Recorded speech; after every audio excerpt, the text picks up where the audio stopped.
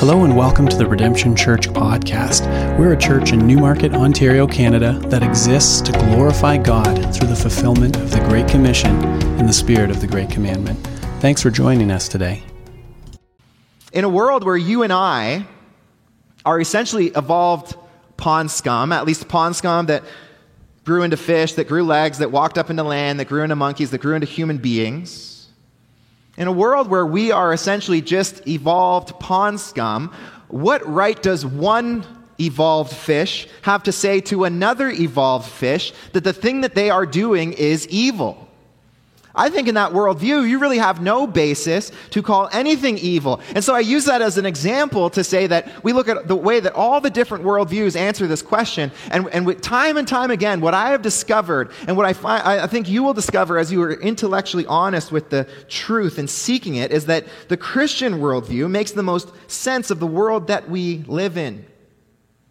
Now, what we have this morning, as last week we ended a phase of Genesis, the life of Jacob, and enter this week into a new part of Genesis, the life of Joseph. Really, we have an answer to that question. What does Christianity do with the problem of evil? What does Christianity do with the presence of evil in this world? Specifically, we're going to see that this morning in Genesis 37. But more practically for you and I this morning, I think that in Genesis 37, we have an answer for the evil of our own lives. This is a reality of what we've seen so far in Genesis, isn't it? It's a real practical application for us, that wherever God's people are, evil is always close at hand. Think about where we've walked through the book of Genesis so far. Think about Adam and Eve who were in the garden and were living in paradise until the serpent came and deceived them. And then Cain and Abel who very quickly, their family sin ruined God's people again. And then Noah, who is righteous for a while, but ends his life with evil inside of him. And then the Tower of Babel. With Abram, you have the evil of infertility and family sin. And the list goes on. Isaac and Jacob and all of his deceit. One thing that screams through all of these stories is that evil has always surrounded God's people, that where God's people are, the presence of evil is as well. And so we have an important question to ask ourselves this morning as we live in the presence of evil, as we live in an evil age. The question we need to ask ourselves is this: how do we make sense of it? How do we make sense of this evil age that we find ourselves in? Well, Genesis 37 in the story of Joseph helps us to understand this. So let's read this together, and you can follow along with me in your copy of God's Word. Genesis 37, starting in verse 1. It says, Jacob lived in the land of his father's sojournings, in the land of Canaan. These are the generations of Jacob. Joseph, being 17 years old, was pasturing the flock with his brothers. He was a boy with the sons of Bilhah and Zilpah, his father's wives, and Joseph brought a bad report to them to their father.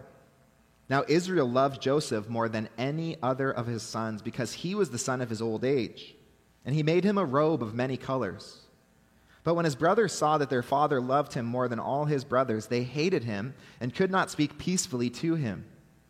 Now Joseph had a dream. When he told it to his brothers, they hated him even more. He said to them, "Hear this dream that I have dreamed.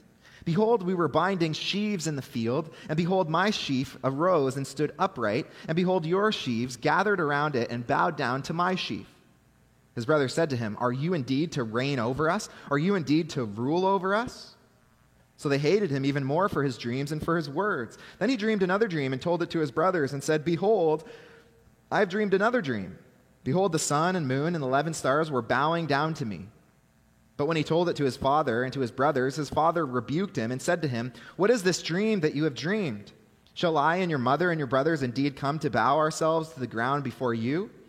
And his brothers were jealous of him, but his father kept the saying in mind. Now his brothers went to pasture their father's flock near Shechem. And Israel said to Joseph, "Are not your brothers pasturing the flock at Shechem? Come, I will send you to them." And he said to him, "Here I am." So he said to him, "Go now, see if it is well with your brothers and with the flock, and bring me word." So he sent him from the valley of Hebron, and he came to Shechem. And a man found him wandering the fields, and the man asked him, "What are you seeking?" "I'm seeking my brothers," he said. "Tell me, please, where they are pasturing the flock." The man said, "They have gone away, for I heard them say, 'Let us go to Dothan.'" So Joseph went after his brothers and found them at Dothan. They saw him from afar, and before he came near to them, they conspired against him to kill him. They said to one another, "Here comes this dreamer. Come now, let us kill him and throw him into one of the pits. Then we will say that a fierce animal has devoured him, and we will see what will become of his dreams." But when Reuben heard it, he rescued him out of their hands, saying, "Let us not take his life." And Reuben said to them, "Shed no blood. Throw him into this pit here in the wilderness, but do not lay a hand on him, that he might rescue him out of their hand to restore him to his father." So when Joseph came to his brothers, they stripped him of his robe, the robe of many colors that he wore, and they took him and threw him into a pit. The pit was empty, and there was no water in it. Then they sat down to eat, and looking up, they saw a caravan of Ishmaelites coming from Gilead with their camels bearing gum, balm, and myrrh on their way to carry it down to Egypt. Then Judah said to his brothers, "What profit is it if we kill our brother and conceal his blood? Come, let us sell him to the Ishmaelites, and let not our hand be upon him, for he is our brother, our own flesh." And his brothers listened to him. Then Midianite traders passed by, and they drew Joseph up and lifted him out of the pit and sold him to the Ishmaelites for 20 shekels of silver. They took Joseph to Egypt. When Reuben returned to the pit and saw that Joseph was not in the pit, he tore his clothes and returned to his brother and said, "The boy is gone, and where shall I go?"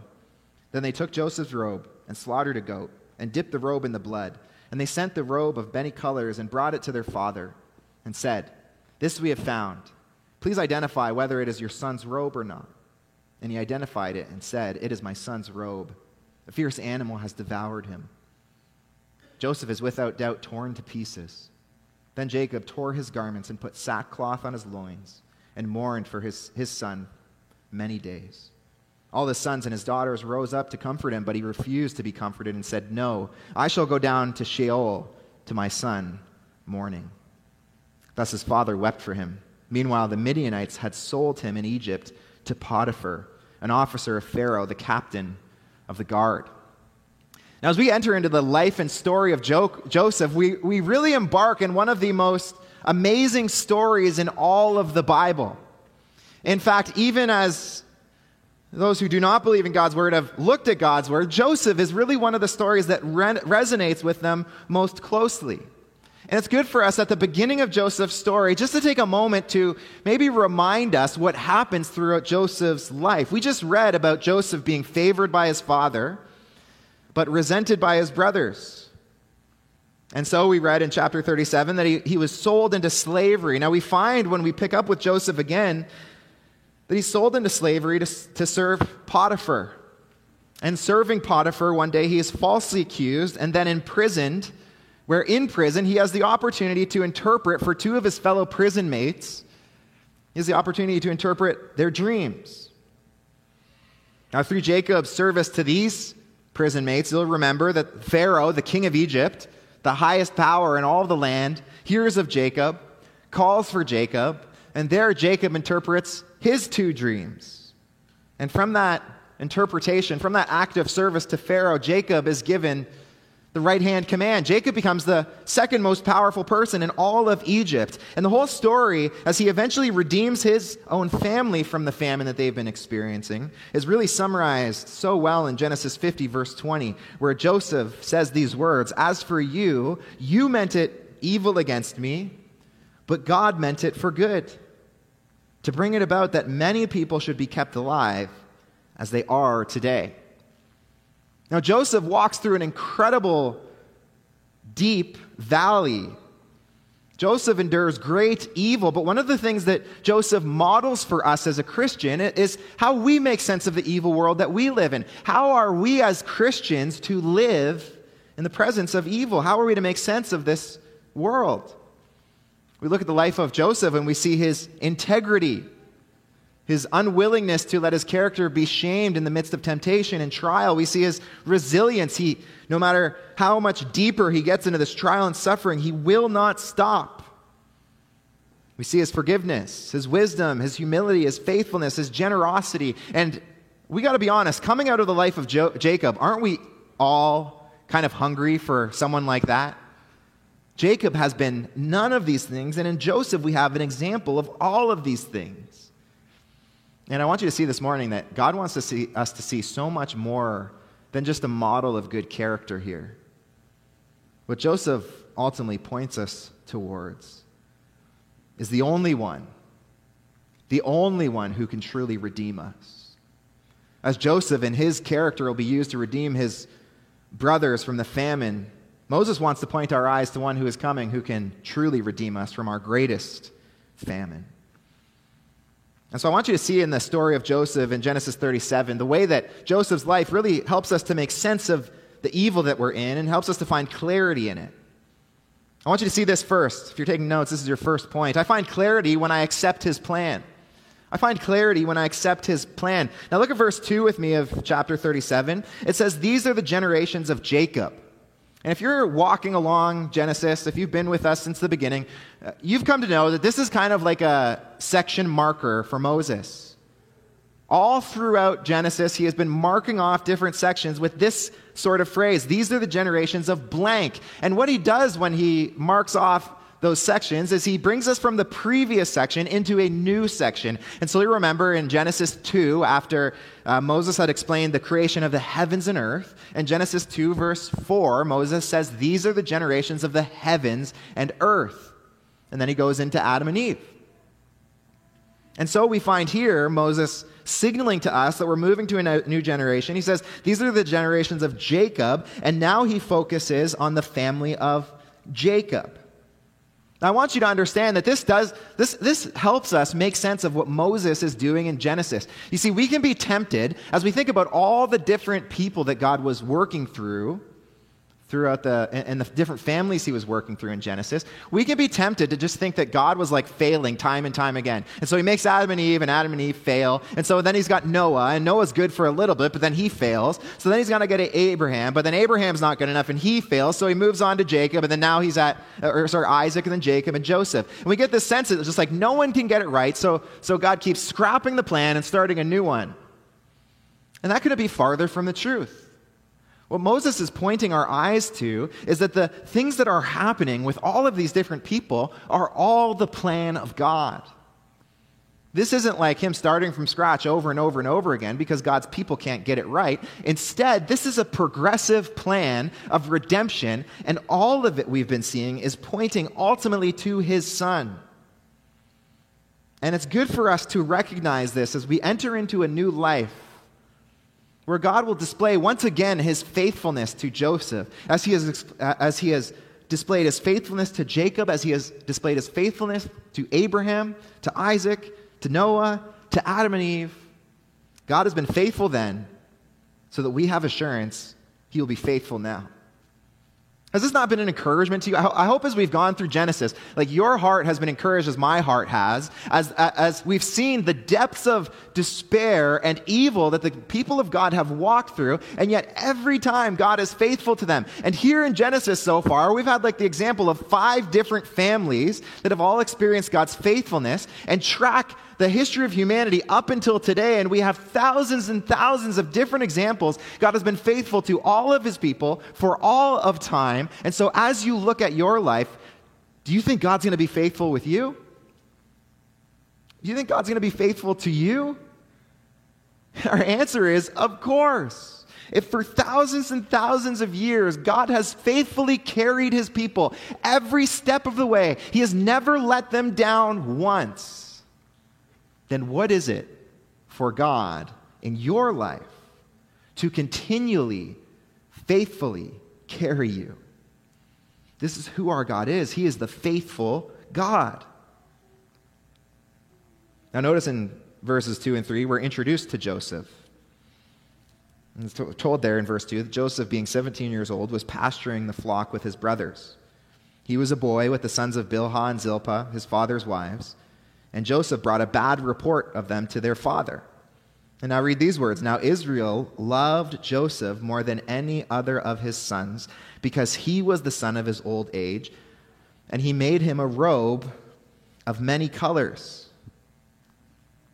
Now, as we work through this story, the story of Joseph, the life of Joseph, one of the things that commentators kind of wrestle with is whether Joseph is blameless in his actions. And there are some who look at Joseph's actions here and say that they are negative, that he's kind of being like a snitch with Bilhah's and Zilpah's children. And they take the attitude of some parents in here who say snitches get stitches. And so some believe that about Joseph, while others believe that Joseph is faithful in this chapter, and my answer to both of those things is yes.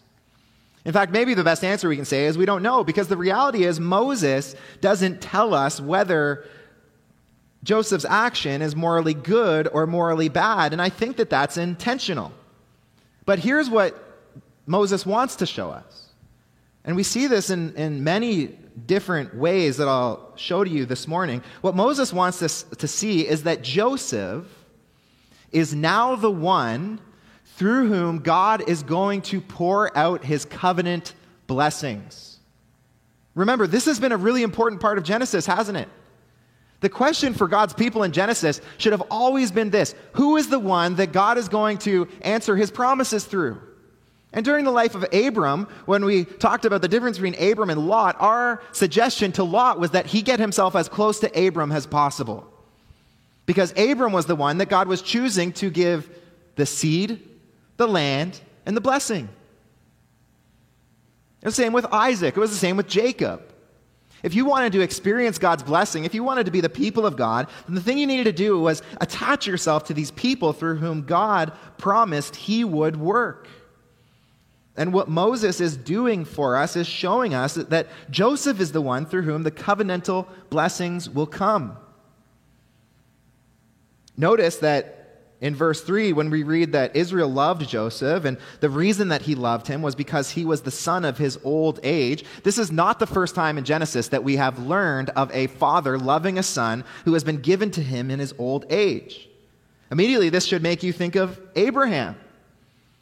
You remember the problem with Abraham? Remember the trial we walked through with Abraham where he was promised a son, but it took so long for the son to be given to him.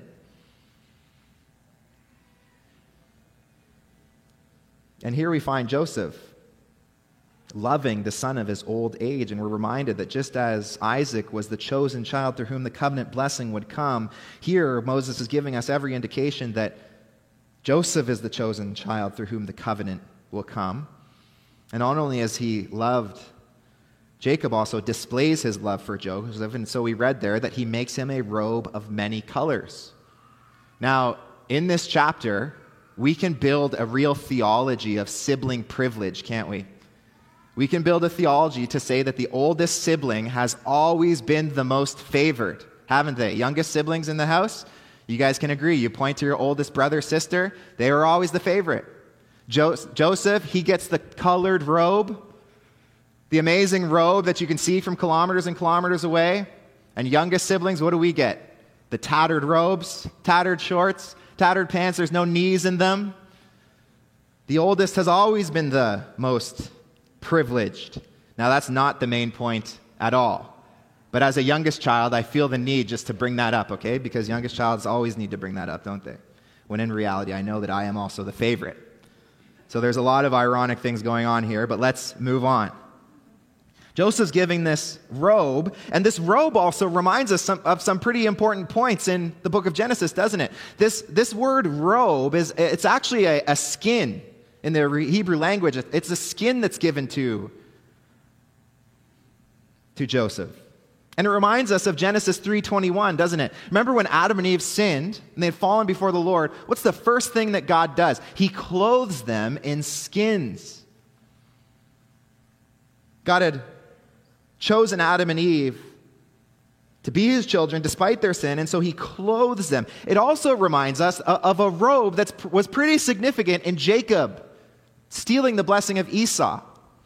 You remember when Jacob stole the blessing of Esau, he went into the presence of his father Isaac, who was blind at the time, and because Esau was a hairy man and Jacob was a smooth man, what Jacob did was he put a robe, a skin of an animal on himself, so that when Isaac felt him, he would feel hairy.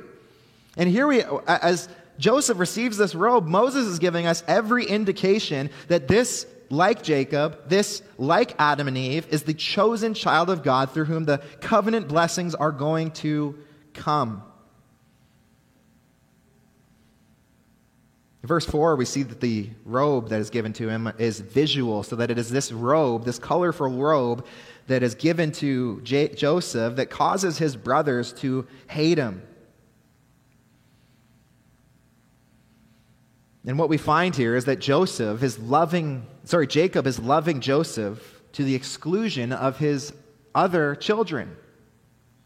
And it really is a sad story. See, in one respect, Jacob is right to favor Joseph because Joseph is the chosen child through whom the covenant blessings are going to come. But he is not right to do that to the exclusion of all of his other children. What Jacob should have done was loved Joseph, and he should have pointed his children's eyes to the way that God would bless his people through Joseph. Instead, what Jacob does is he drives his children away from Joseph. And when Joseph has the dream and reveals it to Jacob, you read what Jacob said to him in verse 10. He rebuked him and said, "What is this dream that you have dreamed?" See, instead of loving Joseph and driving his other children to the place of covenant blessing, Jacob is just consumed with his feelings for Joseph, and so he loves Joseph exclusive of his other children. And the reality is that instead of being led by God's truth, instead of understanding that Joseph's dreams is God's revelation to him of how he's going to work through Joseph, what Jacob does is he's just led by his feelings. He's led by this passion he has for Joseph. And it's a very important reminder to you and I. See, the Bible calls us to be led by truth. Now, it's important that we say feelings are important, but feelings are not the things that we are called to be led by. And so the question for you is this. In your life, if you were to think of your life as though it were a train, what is the engine? Is it truth or is it feeling? The decisions that you make in your life, are you waiting for the right feeling? Or are you searching out the Word of God? Searching out the advice of wise counselors who know God's Word and are seeking to apply it to your life in love? See, we might be, in our own experience, being led by feeling rather than truth, but another thing that I'm concerned about as a pastor is that even in our theology, we might be led by feeling rather than the truth of God's Word. And I need to say that this is one of the areas that I'm concerned with in the charismatic movement. Not in everybody in the charismatic movement, but certainly in some respects, there are many who, instead of being led by the truth of God's Word, will be led by their experience. And it's important that in our experiences, we always bring it back to the Word of God, so that the Word of God even has the trump card over the things that we have experienced. It always needs to be, no matter what background we are from, it always needs to be God's Word first. God's Word is the metric by which we make every decision. God's Word is the foundation upon which we rest all of our theology. God's Word comes first, not our feelings. Now notice also that Jacob's problem was the same problem that Isaac had, wasn't it? Like, you think of all the people that understood what it was like to have a father who wrongly preferred the wrong son. Jacob would know, because you'll remember that Isaac wrongly preferred Esau over Jacob. Even though God had said he was going to work through Jacob, Isaac preferred Esau. This is an important reality that we come to learn in this chapter, that our sin is profoundly affected by our family, by our upbringing. See, we kind of live in an individualistic culture, don't we? So that we kind of think like our problem is our own problem. And yet what the Bible teaches us is that the sins of our family is a really big spiritual deal. And I think it's really important, as we celebrate Father's Day this morning, that as fathers, you and I think about this reality that your life lived for the Lord has a significant impact on your children. And that remind ourselves of this reality that Jacob's children, the most important thing for them is that Jacob leads them to the promise of God. Fathers, you need to hear this, that the most important thing that you can provide for your children is that you lead them to a living relationship with Jesus Christ. You can give them everything else in the world, and it does not matter. The most important thing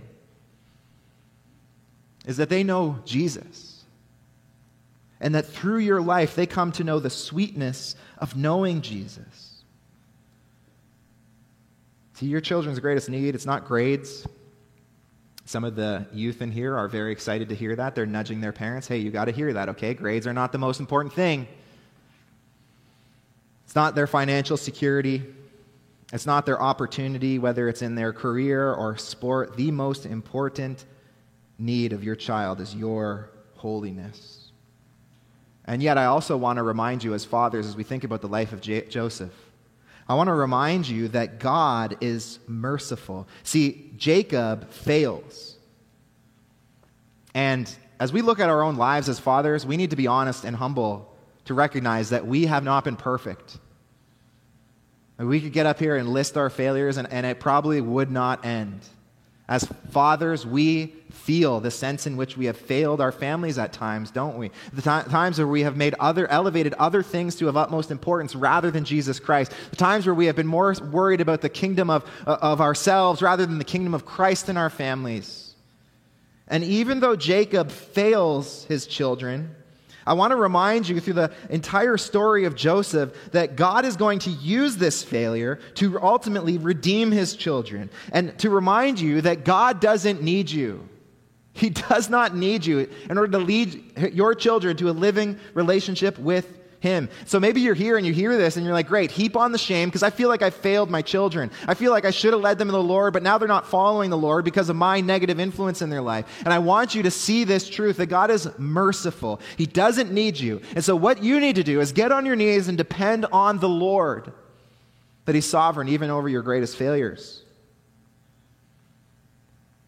And one more way that Moses is showing us that Joseph is the one he plans to work through. It's through these dreams, which will take up much of Joseph's stories. He himself has 2 dreams, but when he goes to jail, he'll interpret another pair of dreams. And then in the presence of Pharaoh, he will interpret another pair of dreams. Now, the first dream we read of in verses 6 and 7 is a dream with his brothers, where we are told that Jacob dreams this dream of sheaves standing in a field, and the sheaves of his brothers gathered around him to bow down before him. And then we read of the second dream where it's really saying the same thing, but it's also including both his father and his mother. And really what these dreams are saying is they're revelations from God that Joseph is the one through whom he is going to work. Now, again, this reminds us that Moses is telling us and confirming for us that Joseph indeed is the one that through whom God is going to work. Remember when Jacob was blessed by Isaac? Remember what Jacob said to him in his blessing. In verse 29 of chapter 27, Isaac blessed Jacob, and he said this, "Let people serve you and nations bow down to you. Be Lord over your brothers, and may your mother's sons bow down to you. Cursed be everyone who curses you, and blessed be everyone who blessed you." What Jacob should have understood from the blessing of Isaac is that the person that God chooses to work his covenant blessings through will be the person through whom the whole family even bows down to. And God here is declaring that Joseph is that person. Now look how everyone responds. In verses 8 and 11, we see the brothers, they respond in hate and jealousy. And in verse 10, we see that the father in Jacob, he responds in resentment and anger. And all of their response really has to do with this. Why should Joseph rule over them? I want to note something really quickly here. Note that we know the whole story, don't we? It's really easy for us to read the story and kind of be like critical of them because we know how it ends. Well, brothers, you should just be okay with it, okay? It's all going to be okay in the end. But we need to put ourselves in the shoes of the brothers who have no idea how this story is going to end. And when we do that, we actually find ourselves in the same situation that we often are. See, when we walk through trial, the hardest part of it is that we have no idea in many ways what God is doing. Isn't it? That sickness comes in the life of someone in your family, and you're like, God, why now? Why would you do this now? You lose your job, and the question is like, God, what are you doing? And the question deep down, though we might never voice it, is like, God, are you really in control? Because I'm looking at things here, and it certainly does not seem like you know what you're doing, God. Joseph's brothers, they don't know the future. All they know is Jacob isn't fathering them well. And here's Joseph, they think, in his pride, declaring that he's better than them. And yet, they fail to model what Joseph will model so well in his life. These brothers, they fail to model acceptance of God's plan. See, these brothers, they should have accepted that these dreams were from God and that this was the way that God was going to work. And instead of being prideful and filled with resentment and being angry at Joseph that he might rule, instead they should have been submissive to God's plan and humbled under the plan of God, because God is a God who can do whatever he pleases, and he can do it for the sake of his glory. And it begs the question of us, how do we respond when things happen in our life that we can't make sense of? How do we respond? And there's really only two ways that we can respond. We can either respond with an anxious response or an expectant response. Either we respond in anxiety, where we say, God, I don't know what you're doing, and we start worrying about all the possible negative things that might happen, or we say, God, I don't know what you're doing, but I'm expectant that you're doing something, because I look back over the history of humanity, and you've always been faithful, and so you're going to be faithful again, God. I'm so encouraged by people in this church who they know who they are. They're walking through such difficult trials in their life, and their eyes are on the Lord, and they're saying, God, I don't know what you're doing, but my eyes are on you. I know something good will come of this because I know who you are, God. And instead of being filled with anxiety because they don't know what will happen, they're filled with expectancy because they trust the goodness, the wisdom, and the love of God. They've heard Christ's call to trust in God and cast every anxiety upon him with great expectancy that God is using all the evil in the world for the sake of his glory, that he will tie a ribbon on every unanswered question in your life so that it all points to his glory. His brothers should have recognized that everything in their life so far was according to the sovereign plan of God. Everything. There's nothing that has happened in your life that has not come into your life apart from the sovereign will of God. The question is, what do you believe about the God who's doing that, who's bringing that into your life? Do you respond to that thing that has been brought in with anxiety or expectancy? Well, the question that we've been asking through Genesis, as we've seen really the failure of so many of God's people, is what should they have done? And that leads us to our next point. The thing that they should have done was embraced his person. They should have embraced God's person. First, they should have accepted God's plan, but the second thing they should have done was embraced God's person. See, Joseph was the person God had chosen. And as we look back and see the life of Joseph, and we see it in its entirety, one of the applications for us should be to see through Joseph to Jesus. You see, just as Joseph was the chosen child of God through whom all the covenant blessings would come through, really what's happening here is Moses is pointing our eyes to someone who is greater than Joseph that will come. Moses is pointing our eyes to Jesus. Moses is pointing our eyes to one who will come from the seed of the woman who would ultimately bring our redemption beyond Joseph. And I believe that the New Testament writers do this work as well. As the New Testament writers look at Jesus' life, one of the things that they want to do for us is tie it back to Joseph's life so that we understand just as Joseph was outcast, but then God used that horrible event for our salvation, for the salvation of his brothers and for Israel, so Jesus will be outcast, and Jesus is going to use that great evil for the salvation of his people.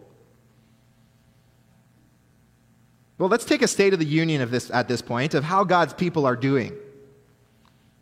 Where are God's people at? Well, notice that at this very point, 11 of the 12 children of God, people of God, are 12 strong right now, and 11 of them have rejected God's chosen child.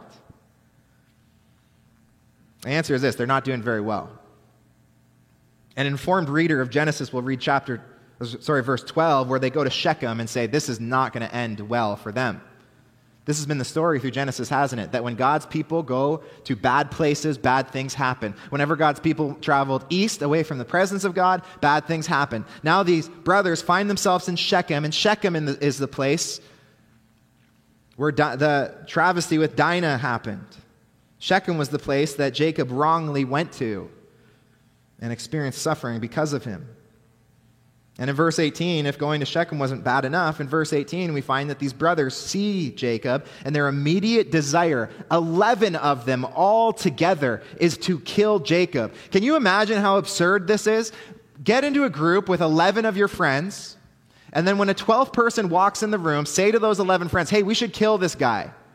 And I guarantee you that those 10 friends will say, whoa, that's crazy.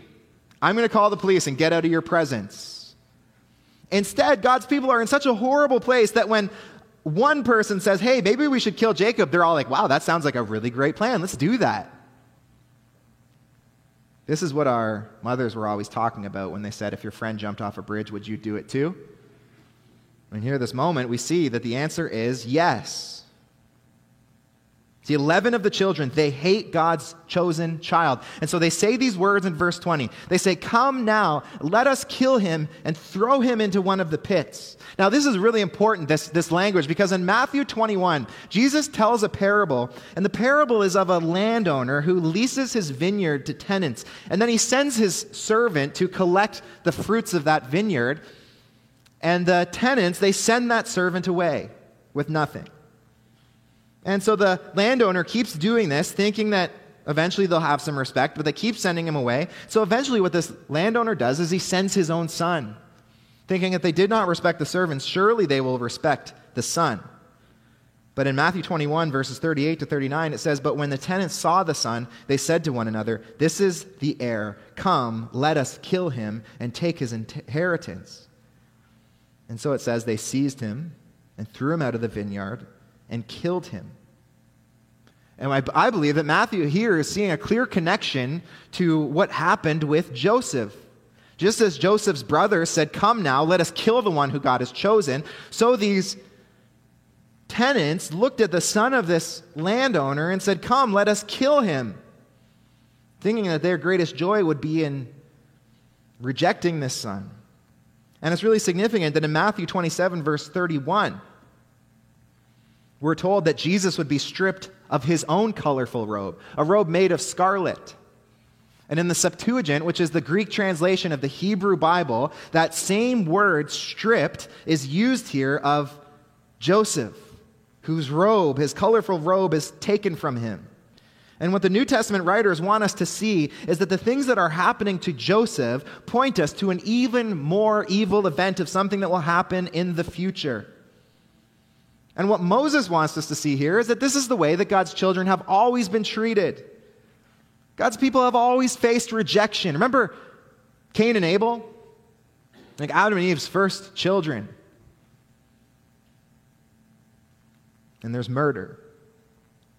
And so he's given Seth. And you remember the chosen line of Seth was doing okay until we're told in Genesis chapter 6 of the demons who came and then slept with the daughters of man.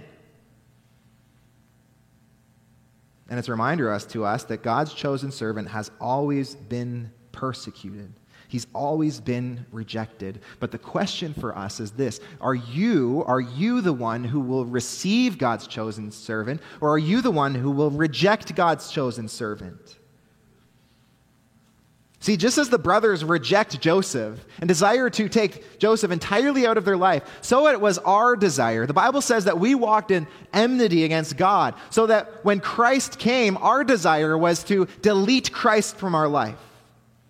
Apostle John says that light has come into the world, but people loved the darkness rather than the light. They said, I don't want the light. Get the light out of my life. And the essence of your sin, what the Bible's teaching us, is this. The essence of your sin is your desire to have a godless life. You want a life without God in it. I love what John Stott says. He says, Scripture is quite clear that the essence of sin is godlessness. It's the attempt to get rid of God, and since that's impossible, the determination to live as though one had succeeded in doing so. And so it's very important that you and I understand this, that the essence of our sin against God is this desire to live a godless life. Think about this for a moment.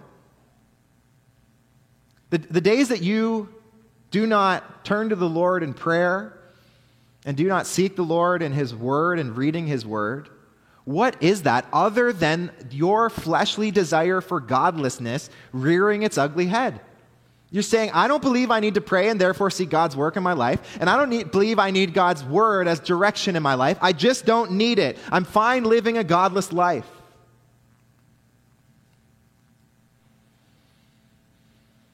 Think about lack of forgiveness in your life. What is that other than the godless understanding of how much we have been forgiven? Think about a lack of compassion in your life. What is that other than the godless understanding of how much God has loved us when we were undeserving of that love? See, we slip into godliness, and our great need, Paul tells us this in Romans chapter 12, verse 1, our great need is God mindfulness. Rather than forgetting God, rather than pushing God out of our thoughts, our need is to be transformed in the renewal of our minds so that instead of God, our minds being godless, our minds are filled with God. In verses 25 to 28,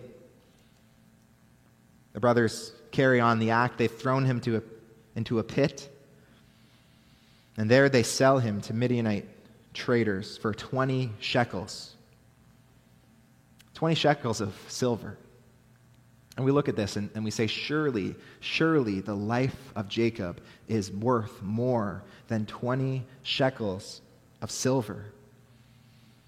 Surely this was not a fair trade to sell the life of their brother, the beloved son of Jacob, the chosen child through whom God would work, and surely he was worth more than that. And what practical application there is for us here. That sin is never worth it. Every one of the sins that you and I have committed, we will look at like this transaction and say it was not worth it. We all really practically, we have that friend in our life who makes questionable purchases, don't we? We look at them and we say, how could you ever buy that thing? Who could be so dumb? Well, we recently moved, and so one day I was sitting in my living room and my father-in-law carried in the most gigantic Rubbermaid storage container you can buy. Like, it's massive. You can hardly even carry it through these doors. He carried one of those in, and I said, oh, interesting, what's in here? And he opened it up, and the thing was filled. I'm talking filled to the rim with porcelain dolls. And I thought, this is how every horror movie begins, by opening up a Tupperware container filled with porcelain dolls. And my kids were taking them out and playing with them, and I was scared out of my senses because porcelain dolls are the freakiest things that have ever been created. But then I said, these things are pretty old. I bet you they're worth something. And so I went on eBay and I started searching them up, and sure enough, there are people who are spending the money that they've worked hard to earn to buy these porcelain dolls. And I said, we got to sell these things as quickly as possible. But I also said, who is doing this? Who's buying these things? Like, who's looking at this porcelain doll and saying, oh, this is worth it? And you need to know that that's the exact same thing that's happening in our sinfulness. Sin is never worth it. We will always look back on it and say that was not a fair trade. That moment of pleasure you get from gossip is not worth slandering a person who is made in the image of God. That moment of cheating on your spouse, whether through infidelity or pornography, that moment of pleasure is not worth the ruin and destruction that it will bring into your family. That unforgiveness you're harboring, that envy, that bitterness, that unwillingness to let go and forgive, it is not worth the trouble of holding on to. No sin has ever been worth it for all time. And the application here is for us to look at this and see the foolishness of sin. It's never a fair trade. As we look at this story, one of the questions that begs to be answered is this: what is the answer to all of the deep evil of this world? And I need you to know that I'm so encouraged as a pastor who has been called to lead this church and provide vision to this church. I'm so encouraged that the answer to the deep evil of our world is Jesus himself. Because pretty much weekly, I talk to people who are concerned with different aspects of the culture that we live in, that I'm concerned about also. There are certain people who are concerned with the political agenda and the way that it's going, and the woke movement, and public schools, and poverty, and all these other things, all these hosts of problems that we face, all these things that really, there's reason for concern, isn't there? And yet I'm reminded that we are called to do one thing. In the midst of all this evil, in the midst of all the darkness, we are called to preach and proclaim Jesus Christ as the light. You understand what your mission is? Your mission is not to go and fight the darkness. Your mission is to go into the darkness and redeem people to the light. So what is the way that we save Newmarket? What is the way that we save Ontario? What is the way that we can see healing brought to Canada and ultimately to the world? It is through preaching the glory and healing and redemption of Jesus Christ. That's why I love the mission of this church. Do you understand that if God grants us the success in the mission of making disciples, of seeing lost people saved and saved people matured and mature people multiplied, by nature the darkness will be defeated. See, our greatest mission isn't just to win some sort of political argument.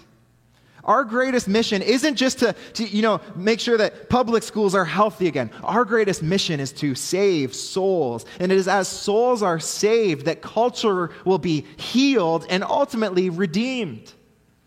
And it doesn't matter what facet or corner of darkness you are most worried about, the solution is to preach Christ and make disciples of Him.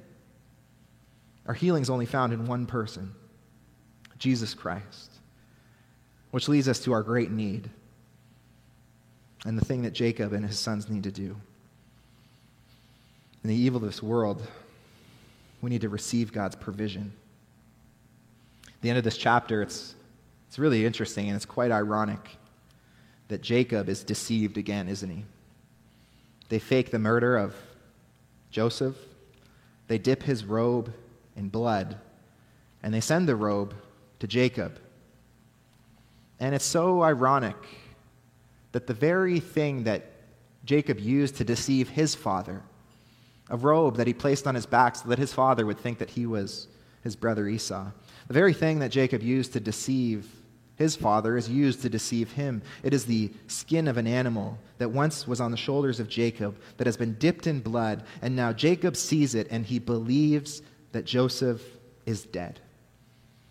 Now listen, Jacob has every reason from God to believe that this word that he received from his children is not true. Twice, God told Jacob, both in Genesis 27 and in Genesis 35, God told Jacob that his offspring would receive the land, that his offspring would enter into the land. God has a word, Jacob has a word from God, that the sons that he has would enter into the land, and Jacob has a word from his children that Joseph was dead. And the question for Jacob is this: who will he believe? Will he believe God who promised that he would bring his children into the land, or will he believe his children who say that Jacob is dead? Now I'm reminded that you and I are in the same position as Jacob. Well, Joseph's trial, it becomes one of the darkest moments in history, doesn't it? A darker day would come. See, one day a different son would be sent to come to earth, and he too would be hated because of his father. And though he was a child of God who lived in heaven, he would become a servant, just as Joseph would become a slave. And this son would be rejected, mocked, spit upon. A crimson robe would be placed upon his shoulders and stripped away from him. And he would enter into a darkness deeper than the darkness of Joseph's coming prison cell. The darkness of this son would be the darkness of the cross, where on that cross Jesus bore the wrath of God, the punishment for sin that you and I deserve to pay. Jesus bore. And yet, in the greatest moment of evil in the whole history of the world, Jesus would provide redemption through his resurrection. See, the question that I was asked from this man is, what do you do with Hitler? And as great as all the evil that has ever happened in the world has been, there has been no evil so unjust as the day that Jesus Christ, he climbed onto the cross, and being the perfect Son of God, he died the death of a criminal. He did not deserve to die, and he bore the weight of God's wrath upon his shoulders. There would be no darkness greater than that, and yet God would use this great evil so that we could see a light to which no light would equal its brightness. See, through the evil and darkness of the cross, the people of God would find the chosen child of God, through whom, by faith, the covenant promises of God flow. And the question for you and I this morning is this: will you receive it? Will you receive it?